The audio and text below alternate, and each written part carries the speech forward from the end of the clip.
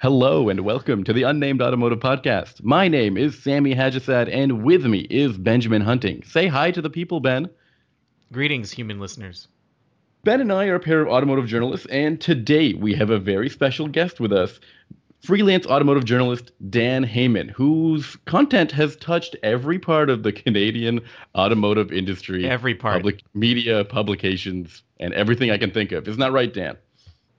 You flatter me, Sammy. You The flatter me. the But forehead, the underbelly, back of the the knees. the back of the knees, the knuckles. Yeah, the eyebrow. Yeah, you can. My content can be found in numerous places in the Canadian automotive landscape. So As yes, I can guess you his could say. DNA.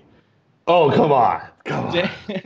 Dan and I go way back. Actually, he was one of the first automotive journalists I met when I started this industry, and he's always been extremely friendly to me. And I'm very happy to have him on the podcast. Ben, I understand, has a completely opposite experience. Yeah. And What I don't understand is if it's so good to have him on the podcast, Sammy, why did it take 8 months for it to happen? honestly, I didn't even know if he was listening to us and if he wanted to be a part of the program or not. And I was afraid that he was going to be ashamed at our audio quality. But it turns out that he quite likes it. So let's get this podcast on a roll. And I would like to start with our guest. He has been in some very interesting locations, driving some cool cars. So why don't you tell me a little bit about this vacation? And that's in quotations. That's in air quotes, Dan. Yeah, I got the sense from the tone of your voice there, Sammy. Thank you. I was just in France, and I had the pleasure of piloting. I will say piloting the Q60 Infinity. It's their new coupe, I guess, because it's in France. With a four-cylinder turbo motor and rear-wheel drive. The Whoa, rear-wheel okay, drive. hold on. Yeah, We've got to stop for a second because every Q60 I've driven has been a six-cylinder with a 400 horsepower all-wheel drive. Actually, I've driven a six-cylinder with a rear-wheel drive.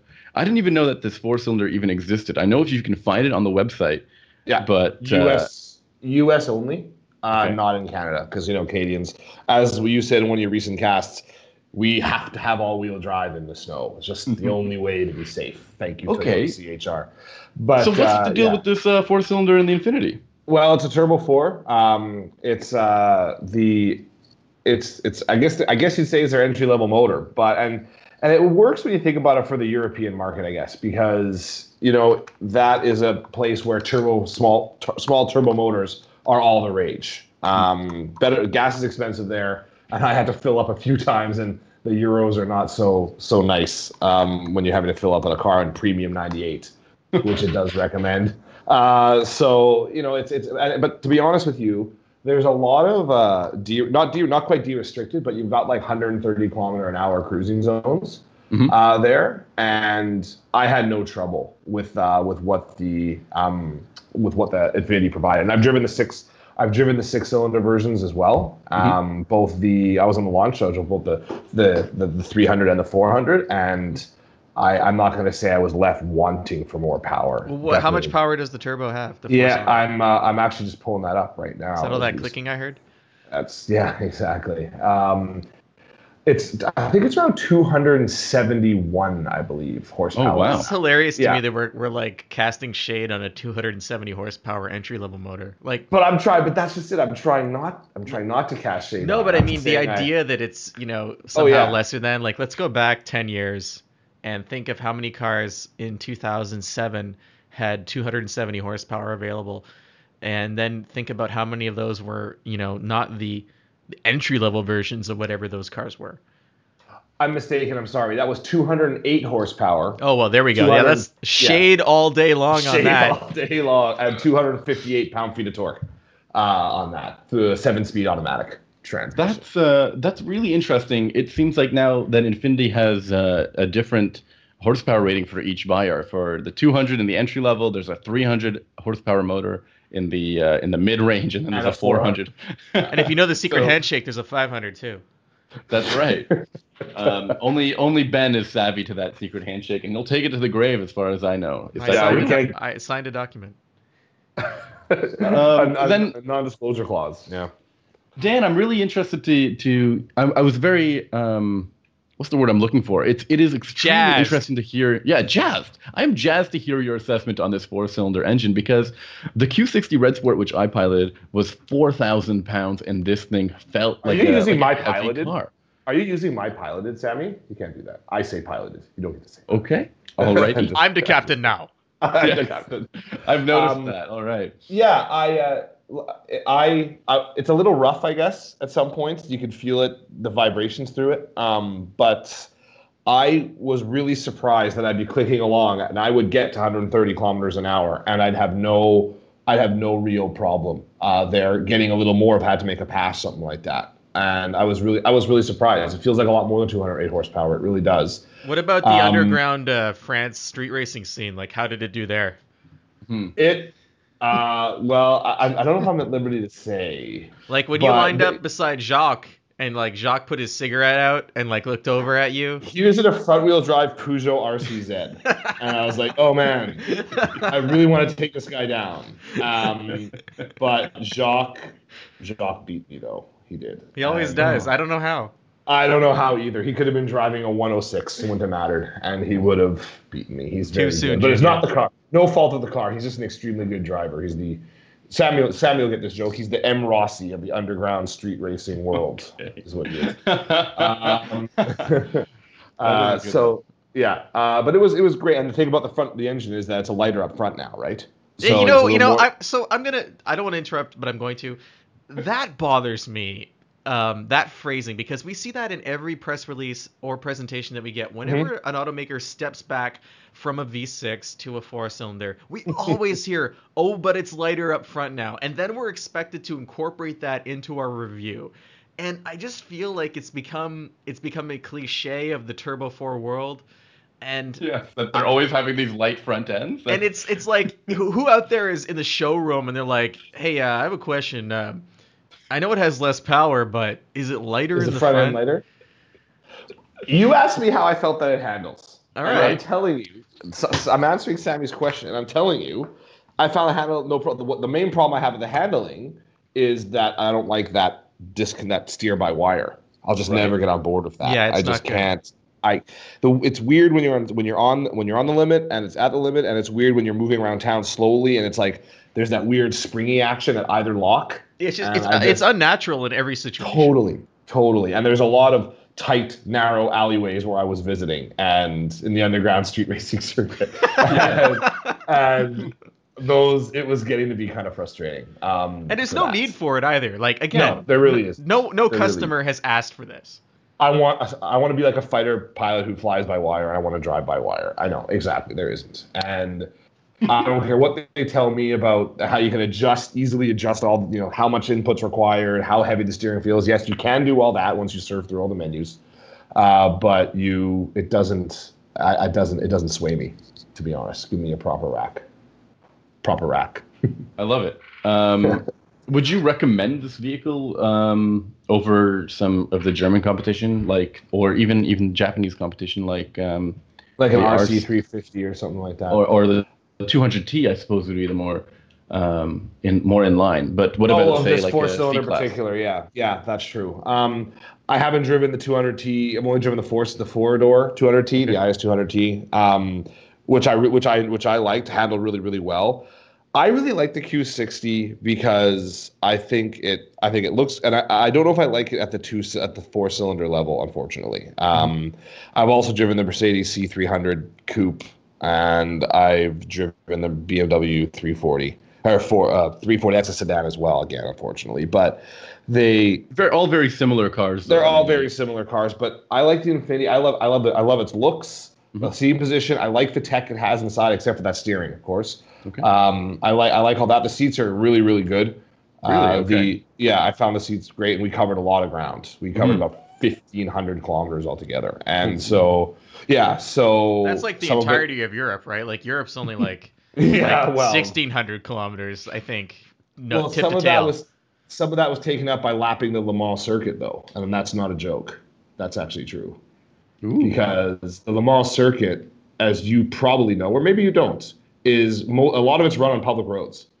Right. And as soon as, so I wasn't in the underground racing scene. I was at Le Mans, actually, and I was really at Le Mans. And so was Jacques. Jacques wasn't there. Jacques doesn't go there. He doesn't like the exposure it brings. He doesn't like it. And I understand. But it was too much heat. Too much heat. It was hot. But that was really cool to be able to drive on the Mulsanne Straight, which is a public road, was just a really cool thing to be able to do. I don't know. It was. Did you put the hammer down? How well, fast did you it's get funny it? because it's a 90-kilometer-an-hour limit, and it's apparently very strictly enforced because we talked to the ladies at the Le Mans Museum there to find out the road was open yet because it was the day after the race had ended. And she was like, "Oh yeah, it's open. At 4 o'clock on Sunday, it's open. But make sure you adhere." This is all being said in French, to that 90-kilometer-an-hour speed limit. I think that's what she was saying. Maybe she was saying, "You idiot, don't speed." I don't know, but it's pretty. So the turn, like Indianapolis curves when doing 90, don't seem quite so imposing as when I was doing 200 virtually in Forza Motorsport 6 a week before I left. That's a really cool experience nonetheless. I mean, I've never been to Le Mans, so, and I don't know if Ben, if you've been to Le Mans. No, not at all. You've got an exclusive on us there, Dan. Yeah, the Le Mans to me I love it. It's kind of a mecca, really. And this is my third time there. I've been to the race once. I've visited 3 times. And I love the whole lore surrounding it. They have a great museum there with a whole room full of die casts. Ben knows all about that kind of stuff. And die casts of all the great race cars of the era. And it's really cool to see how the cars evolved over the years.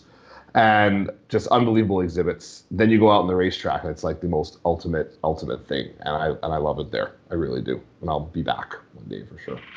Awesome. Yeah. And while you're in such a talkative mood and you haven't tired yourselves out right now, the reason you actually got in touch with us for the podcast had to do with something that Ben said in a recent review episode. Dan, what was the issue here? I was talking more about what he said in his write-up of the Alfa Romeo car, if that's what you're getting at. Is that what you're getting at? That's right, yes. Yeah, Ben, is that weird? Go ahead, Ben. Have you ever had anybody like reach out to you over this Alfa Romeo? Oh, it's not weird at all. Everyone in the world thinks I'm an idiot. Oh no. I wouldn't quite.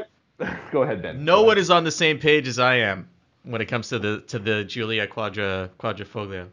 Yeah. In my city, there's a radio program, a sports program, and there's a section called "Tell Me I'm Wrong," where people call in and say, "You're wrong about what you said here," or "Tell me I'm wrong, I think this." And if you're really wrong, you get the distinction of being the mayor of Wrongville. Ben, you're more than the mayor of Wrongville. Whoa. You are the mayor. You are the president of Wrong World, is what you are with your assessment of this car. It is fantastic. The engine is fantastic. I think. Okay. Hold up. We gotta. Guys, could you sit down? You're both riled up. You look upset. Ben's turning red. Dan, you're frothing at the mouth. We've got. I need some water. Okay. So the things that I remember Ben saying that the car was very, very good, very attractive. It's a unique offering in that segment. The engine was a bit much, and in order to hear it, in fact, one of the best experiences of the car was hearing it, which had to do with the race mode. Is that right, Ben? Yeah, so there's no sport exhaust button. If you want to hear the sport exhaust, you have to put it in race mode. And if you put it in race mode, you don't have any traction control or stability control. And if you want traction control or stability control, you only have it in dynamic or any other mode because there's no difference between the dynamic mode traction control and the eco mode traction control. They're exactly the same. There's no traction control button, period. So it's either you're all in and things are crazy, or you're all out and things are really boring. And every other car on the market at its price point, or should I say below its price point because it's pretty expensive, you have multi-stage traction control. If you look at the ATS-V, and it has 5 stages of PTM, Performance Traction Management. So my big problem with the car is that too much? What's that? Yeah, that's too much. 5 stages though? No, not at all. Because especially if you consider the fact that the ATS's powertrain is way more manageable. The Quadrifoglio, it generates a shit ton of power in the top RPM range, and that top RPM range arrives really quickly. So in order to stay on top of it, it's almost impossible using the manual shifters in a performance situation, especially on the street. So you're kind of in a situation where they just throw you into the deep end right away in a car that is overpowering its tires on a regular basis and is difficult to drive in an enjoyable way unless you're going full out. And if you're going full out, you're not safe. That's my argument against the car. I understand that, and what I find strange is that I didn't get the sense that it was so much more unmanageable than the C63 I drove 2 weeks ago. To be honest, the C63 never threatened to switch ends on me at any point when I was driving it. The Okay. Alpha, I could get the Alpha sideways in a heartbeat on any surface, whether it was wet or dry, and that is a huge fun, though? difference. yeah. What's But that? I don't know if your tires are different than mine because I was giving it the beans pretty good, and I'm honest when I say my main issue with the handling was that I found is the steering, while very direct, was down on feel, so I was a little nervous about what the front end was doing. I found the steering to be great. I liked the chassis a lot. I just thought the chassis was easily overpowered. Overpowered by the motor, yeah. Yeah, and I just couldn't enjoy the car. It's like it was not relaxing to drive at any point. I never felt like I was completely in control of the vehicle. And it never felt like all the other cars in its class, I could put my foot to the floor and not scare myself. And in this car, I couldn't do that. Well, yeah, well then Okay, that's an interesting. It was on Yeah. Pirelli. It was on Pirelli courses. That's what mine was riding. Yeah, And I think those mine are too. yeah. Yeah, standard. Yeah. Do you mind if I jump in for a second? I think maybe you guys have two different expectations of the vehicle. I mean, Ben, you keep asking about, you keep suggesting, relaxing or feeling comfortable in the vehicle, and I would probably agree with that assessment of the vehicle because it's meant to compete in a luxury segment, and it's a street car. It's not even a sports car. It's a sedan. And Dan, you seem okay with how like, I guess, I just exciting never the vehicle I is. never got the sense that I was nervous about the rear end breaking away from me. My main nervousness came from not knowing what the front end grip was, and so maybe because of that kind of predisposition, I didn't push it as hard as Ben was pushing it to get rear end out because I just didn't.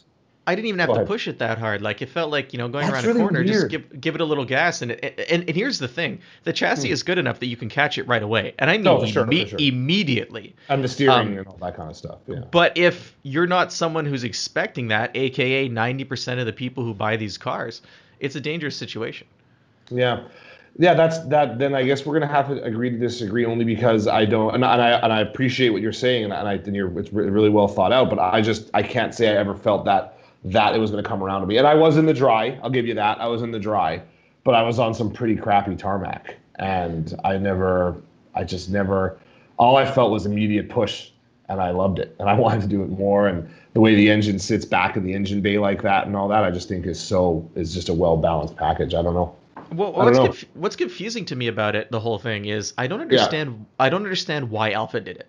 Like, why be this different when it comes to traction control? Why not have an actual on-off button for the traction control system? First of all, it just seems strange. And why only one program? Like, why is there not a sporty traction control, stability control program?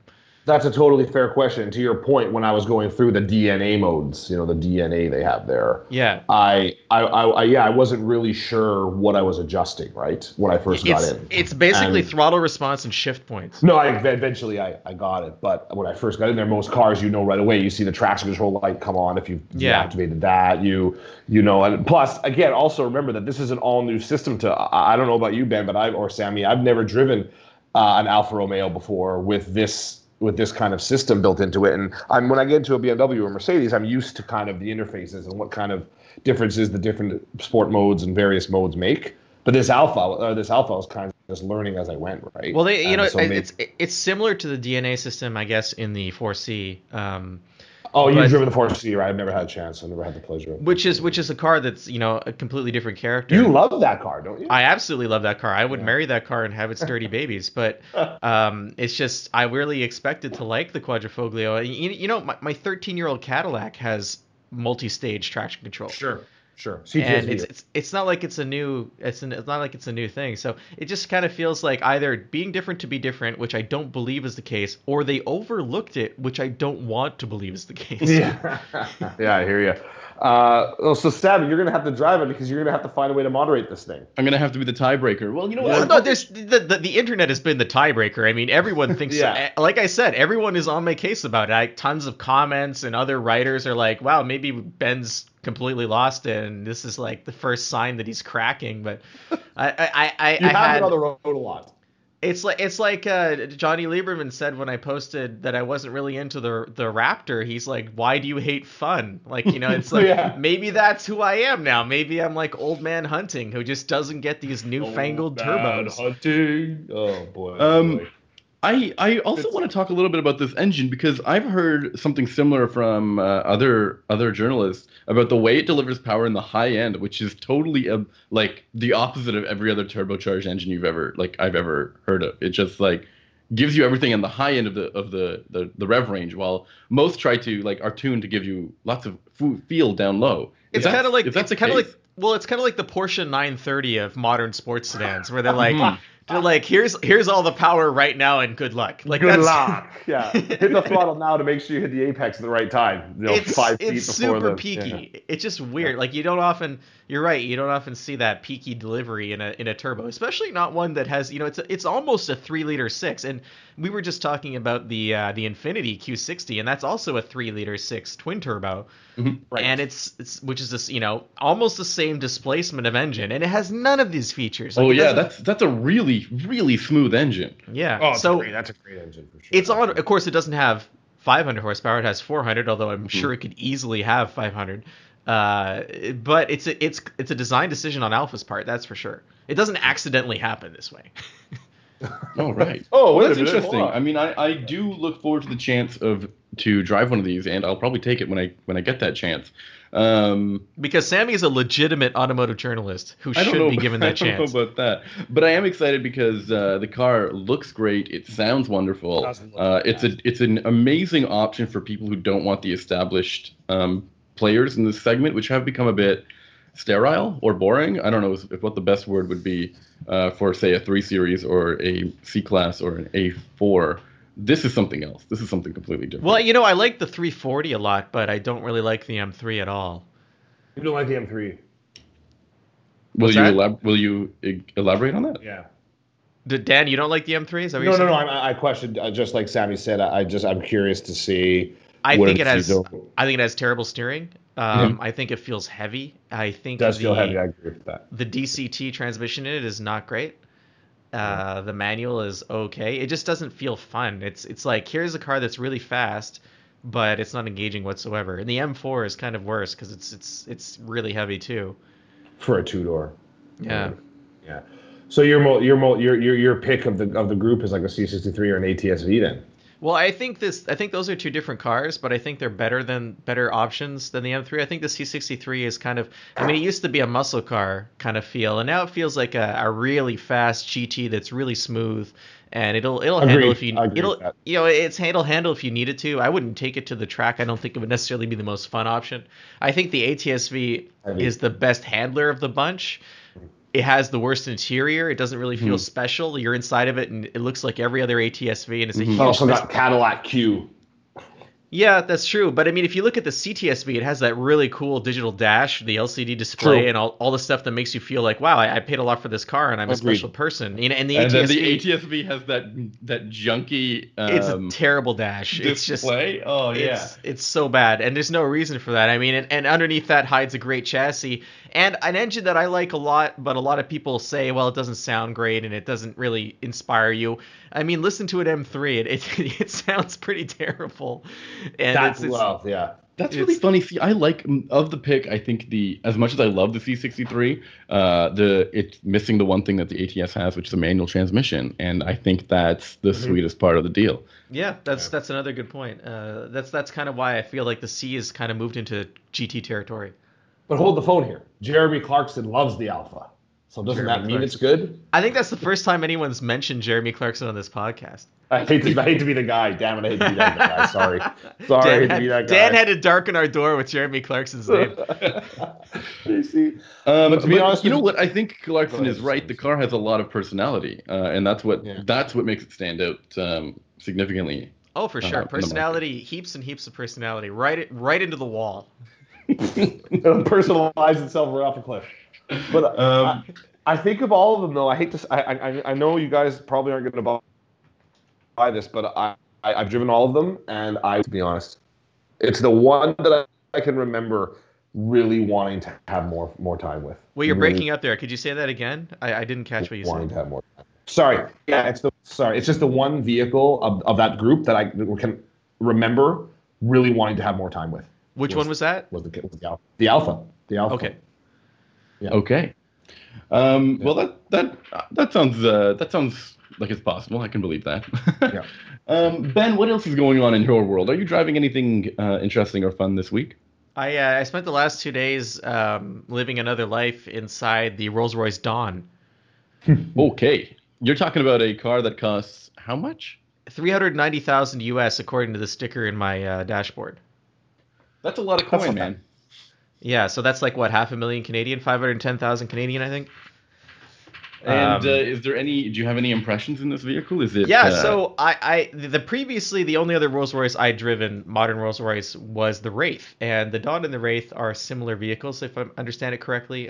Same platform and same drivetrain. And what's interesting is the Wraith. So it's a little weird, but they built the Wraith, which is a two-door coupe. For those who aren't familiar, it's a two-door coupe that's the size of your house. It's enormous. They're very, very big cars, and they designed it to be the driver's car in the Rolls-Royce stable. And it's not really a driver's car at all, and it shouldn't be. It doesn't need to be. This is an ultra luxury vehicle, and I drove it, and yes, it's extremely well built, very smooth. It wasn't really for me. It didn't. I appreciated the car, but I didn't long for the car. You're talking about the Wraith, not the Dawn. I'm talking about the Wraith, yeah. So the Dawn comes along. Right now, yeah.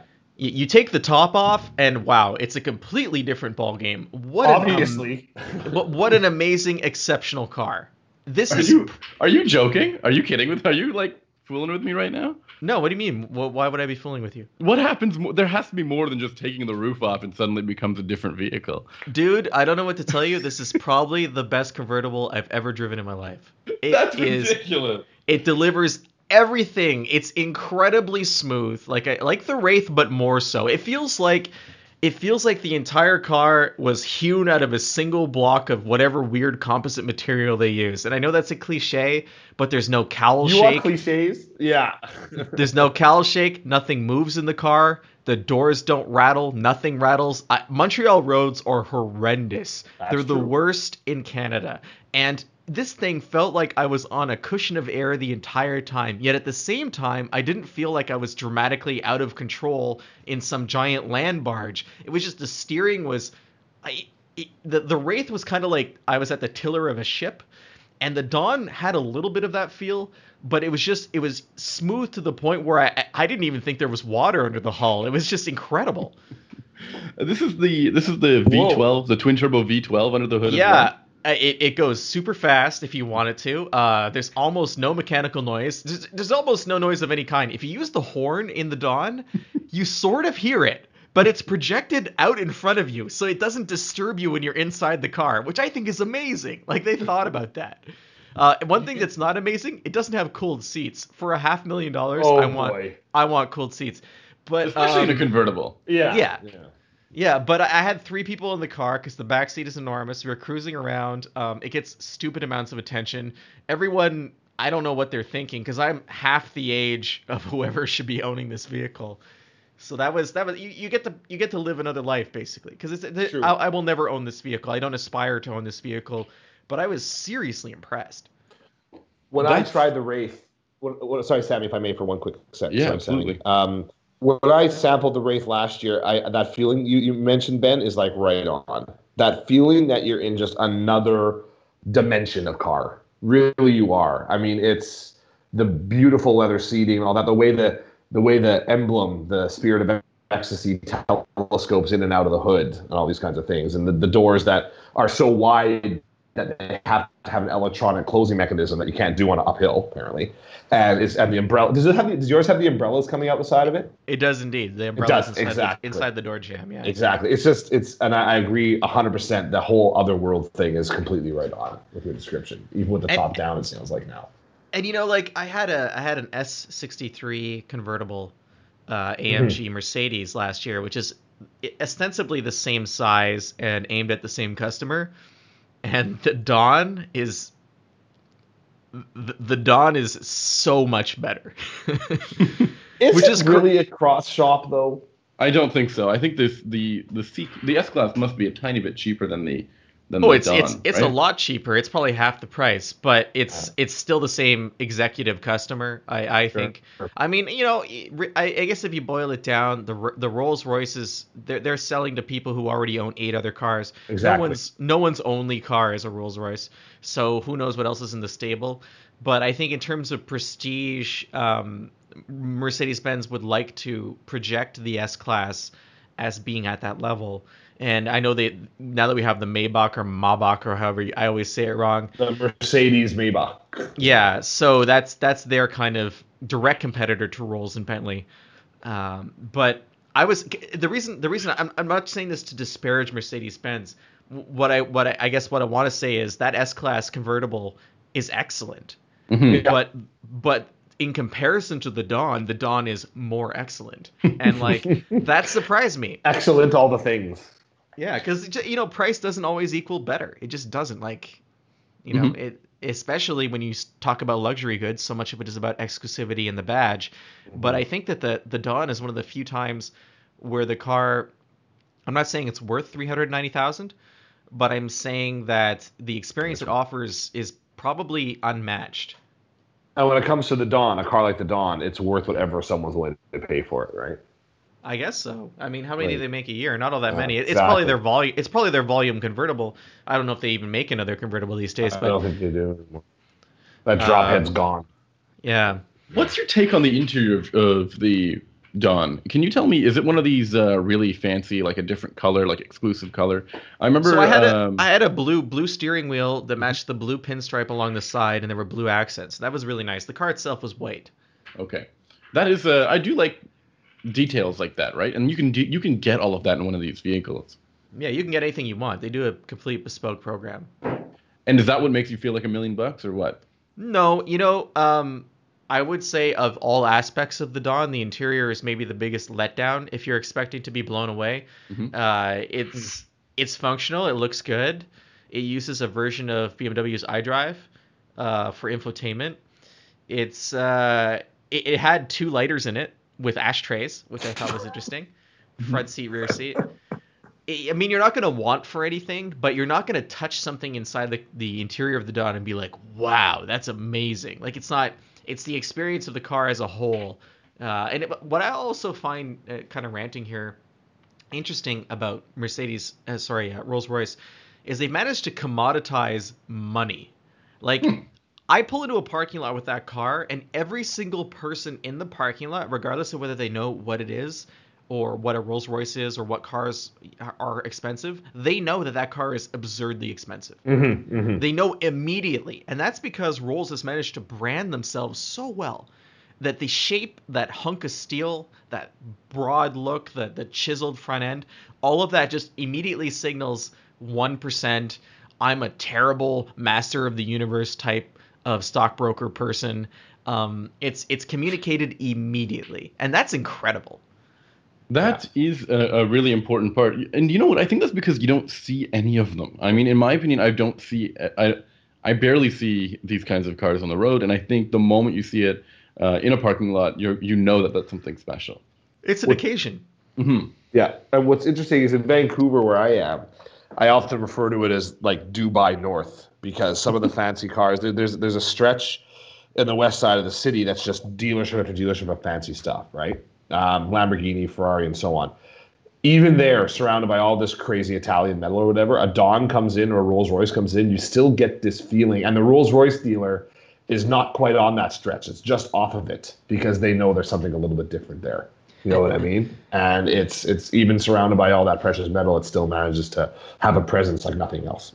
What's interesting is that in Montreal, the Rolls Royce dealer is in what used to be a pretty bad neighborhood. Like it was a semi-retail and commercial industrial style, and there was not a lot going on around it. And then it Mhm. was slowly colonized by. They're actually in the old Ferrari dealership, which was in the really bad neighborhood for much longer than the Rolls-Royce one is.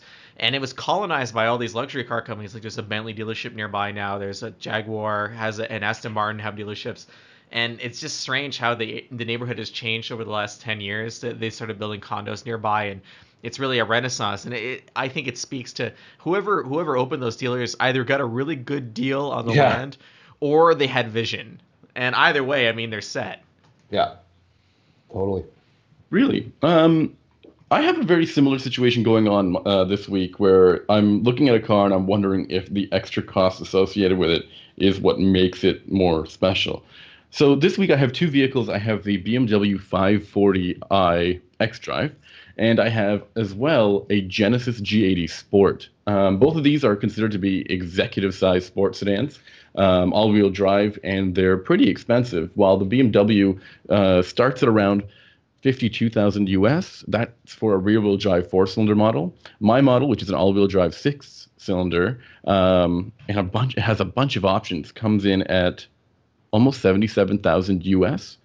And then when we take a look at the G80 Sport, there's only two ways to get this car. It's with the same engine in both ways. It's just rear-wheel drive or all-wheel drive. There's no additional options you can pick for the vehicle. Even all of the colors and trim levels that you get for the car come at no, not trim levels, but trim accents come at no extra cost. And I think that's really interesting. But the way these two cars drive is very similar. The amount of space they offer is extremely similar.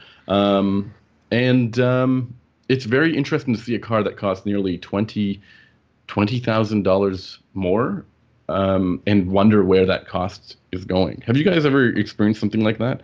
Yeah, look at the fact that this is a car that has almost doubled its original MSRP due to options. And think about that for a second. Mm-hmm. That's so messed let me up. tell you the options that my car has. It has None of those are engine options, right? Yeah, none of those are engine. No. Well, just the four cylinder, the six cylinder is a step up from the base four cylinder. But you start with a 540 at what price? I'm not sure. I think it would be somewhere near $60,000. Okay, so you say $60,000, and then you spend another $30,000, and is this Canadian or American? This is American. It would be another $20,000 over the base level. So you're spending I thought it was a $90,000 car. In Canada, it's $90,000. Sorry, Okay. I should clarify. I'm really confused. It starts at 61.5. There you go. Okay, what is it? And in US, it's like I don't know. In the U.S., I went straight from the base price of a 530 and then go straight to my fully loaded 540. So can you still get a 550? You can get an M 550. That's almost on the website. That's listed as like a separate car. It's Yeah. like their performance model. It starts at 80. Yeah, but BMW Canada is weird about that kind of thing. Yeah. So let me just say the G80, the Genesis, it deserves a lot of credit for what it's brought to the table. It has a great engine, a really solid transmission. The interior is really well appointed, and the space you have is pretty stunning as well. There's also a lot of safety features and driver assistance technology, and all of those little knickknacks that you want in a car, like a head-up display or Android Auto. It's got heated seats, it's got ventilated seats, it's got a heated steering wheel, it's got sunshades in the back. But the BMW takes all of those things and then just does one more all the way around, and then throws some things in that I don't know if you really need.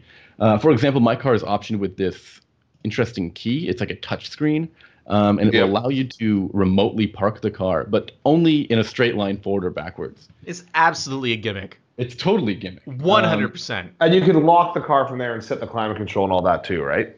Yeah, but you can lock the car Yeah, from I like know. any. And you can use apps on your phone You to can use do an app, climate yeah. control a lot of times. Yeah. I mean, if you're into that, I had a 91 5 Series, and it had an onboard computer that you could program to pop the sunroof and turn on the climate at a specific time, like inside the car. In using a push 91, button. eh? Yeah, in 91. So none of this technology is new, but having it, on a smartphone or having it on a ridiculous remote control.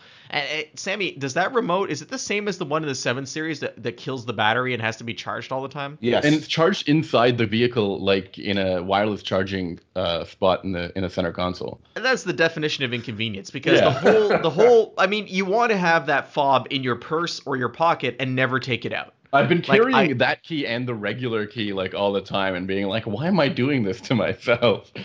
I'm picking up that car next week, so it's interesting to hear about what you're saying. I have a 540 as well. I don't know if it's the $90,000 Hajjasat special or if it's like if it's a lesser 540. But There's some other gimmicks in it that I'm not sure are also like. What about this 3D gesture control? This is hilarious. Terrible. Yeah, Terrible. I agree. That is It horrible. works. It actually works. I found that out. It actually does. Yeah, it works like when I'm rocking out to my music and I make a fist pump, it mutes the stereo. That's perfect. Thank you for that, BMW. And then there's also this other thing, this like 3D display of the vehicle when you park it, that you can like pretend that you've got a camera pitched behind it and you can rotate it around with your hand, and it's completely unnecessary. It's but like when Minority Report. When you Like show Minority your friends, Report. Yeah. It's Sorry, go exactly on. like that. When you show your friends, they're like, "Wow, that's so cool," and I'm like, "Yeah, but why would I be doing this? I can just look outside the car and I can see that I'm in the lines, right?" I mean, I don't think the future should require us to have amazing upper body strength just to deal with interactive displays. I mean, that's come on, man. We're getting really far away from toggles and buttons that have worked for 100 years. It's the thing with these displays and whatnot. First of all, there's no feedback. So you never know if you've pushed or punched or twisted your thumb hard enough to get whatever you need done properly. It's the same with I'm touch. playing like a mute version my of Bop It. biggest- Like I don't that's know a whether I'm huge winning thing. or not. Yeah. But let me ask you guys this though: is it in some way some kind of bridge to this whole world of autonomy we're thinking of and going forward in connected cars? Is there something with gesture control that kind of connects those? And it seems like manufacturers are doing whatever they can to kind of capitalize on these trends. It certainly distracts us from driving. So if that's what they want, I mean, mission accomplished, right? And then eventually the computer drives and everyone forgets about how we used to like driving ourselves. Before the gesture controls came in and changed our minds. That's right. But dynamically speaking, this car is pretty good. BMW's always set a really strong benchmark in this segment. Is it $30,000 or sorry, $20,000 more than the Genesis in terms of driving dynamics? Absolutely not at all. But And then that speaks back to the branding thing we were talking about with Rolls-Royce earlier. Yeah. Well, but it is 600 pounds lighter than the Genesis, which is definitely noticeable. How much bigger is the Genesis inside? Not very. It has what about more length? headroom, just about 2 inches in the back and 1 inch up front. And then the rear seat space in terms of legroom is more in the BMW, and there's much more cargo space in the BMW as well. That's interesting. Do you think that's because of the materials they're using in the BMW, or do you Must be. think because the BMW is a single turbo straight six versus a twin turbo V6? I think both of those elements are at play here, but if you want to talk about the power of that engine, it doesn't feel that much different. The way the BMW delivers that power is much more smoother and refined. It's just like the way we described that Q60 in the past. It kind of just like stretches it out over the rev range, and it feels nice. It feels like a natural gas. What's it rated at? 335 horsepower Okay, so and there's 332 pound-feet of torque. And there's no way it's producing that, right? It's probably like what, close to 400? My butt dyno's out of whack, let me tell you. Because is it 365 in the G80? It is 365, and it delivers it like almost immediately. It feels like it goes boom, and you're going, wow, I'm going fast. I'd be really surprised if that 3.3 liter was under 400 as well. Mm-hmm. I have only driven it in the G90, and I'll be driving it again actually at the end of the month. And it felt incredibly smooth and fast. That G90 is really impressive. Super impressive. And that's a bigger car, so it's a huge car. What it is. I'm going to say something that's a little weird. In the past, we've always looked at like these Genesis vehicles and said, oh, they're on the up, right? So let's compare them to luxury vehicles, but not the real luxury vehicles. We'd say like, here's a Volvo, here's a Cadillac. Are you going back to the Hyundai Genesis days? Like you're talking about like the model and everything? Okay. Yeah. Okay. And then he's also trash talking Volvo and Cadillac in the process. Look, we all know that they don't sell those brands don't sell at the same level as BMW, Audi, and Mercedes. So we've been in those vehicles in the past, and they're not up to that standard. I honestly think it's about time we should stop treating Genesis like this, second-rate luxury vehicle, and we need to put it in the same. Stepsister. We need to start putting it in the same breath I as some of agree these with you. German automakers and some of the Japanese ones, like maybe Lexus. In fact, I don't know if Lexus has made a compelling car, although the LC is really something else. The LC Um, is cool, but you're right. I mean, I mean, at this point, why would you take a Lexus over a Genesis other than build quality? And even that or is if you Brand want recognition. if you want an Brand SUV. recognition. Brand recognition, though. That I matters guess in so, cars. but I mean, Lexus has that kind of weird brand like recognition where it's like it's a nice Oatmeal. car, but it's I don't know. Yeah. Yeah, I mean that's where I'm at right now, and I think that's what this experience has really taught me. While the Genesis isn't all that the BMW is, it's mostly that, and to I get to take a say G80 I take a G80 over an E-Class, no question. that's really impressive. I haven't driven the brand new E-Class Neither have Ford, I. Can't comment. and Yeah. I'm looking Yeah. forward to getting that in But my hands. you missed one of the biggest parts about Genesis is the Genesis home delivery service. Now, this is Being- only in Canada, so I don't know how many Canadian to U.S. listeners we have. So, Okay. U.S. listeners, I don't know, don't like plug your ears or move to Canada. But why Well, don't you? Why don't it you? applies to the States too because they have the concierge service. Yeah. But they don't get that same like order the car online and then the car gets like delivered to you. You can do that. Interesting. If you want to And pay in more. Canada, they do have dealerships coming online in Canada, so that will be a part of the Canadian experience soon. I actually talked with a Hyundai product planner who shall remain nameless recently, and he talked about how the dealerships are well on their way. They've got a few strategic cities they're hitting first in Canada, but it's going to kind of be a side by side model with the online ordering.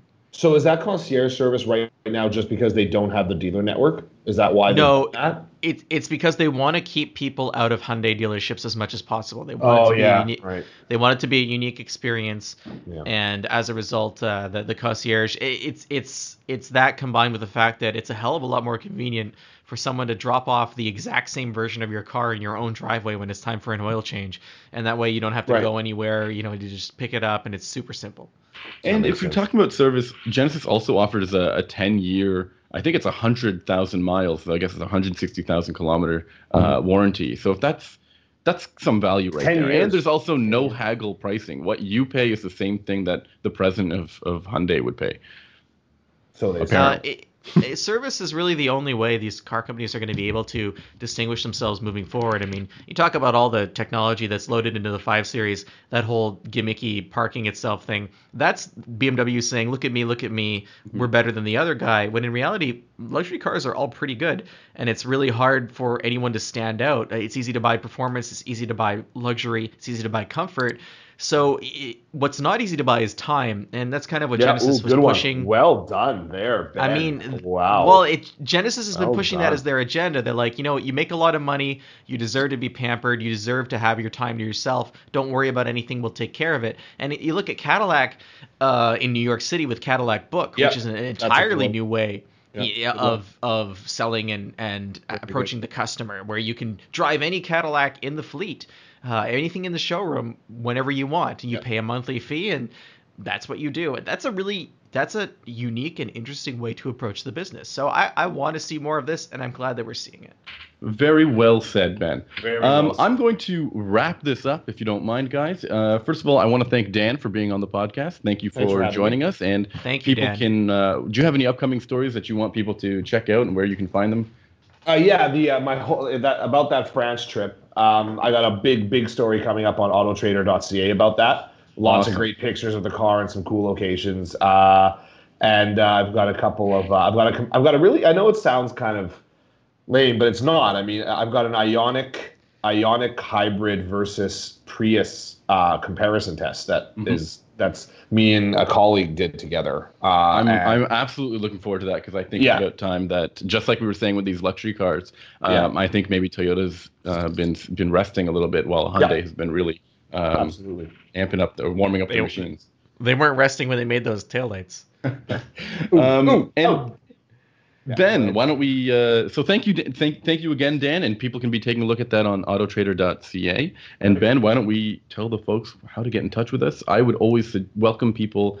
Say hello via Twitter. You can find me at Sammy_ha, like you're laughing, just like the way Dan and Ben were laughing at me earlier today. You can find Ben at Hunting Benjamin. And you And you can also Sorry, where can they find you, Dan? Yeah, Dan the Wheelman at Dan the Wheelman. Wonderful. And they can also And, find us on Facebook on the Unnamed Automotive Podcast. And on SoundCloud under the same name. And if you go on iTunes or Google Play Music, you can find us and rate us there. Rating is awesome. If you do that, it helps us find a bigger audience. So we appreciate that. It's Unnamed Automotive Podcast on both of those services. Perfect. Thank you for listening, and we'll catch you next week. Bye. Thank you, everyone.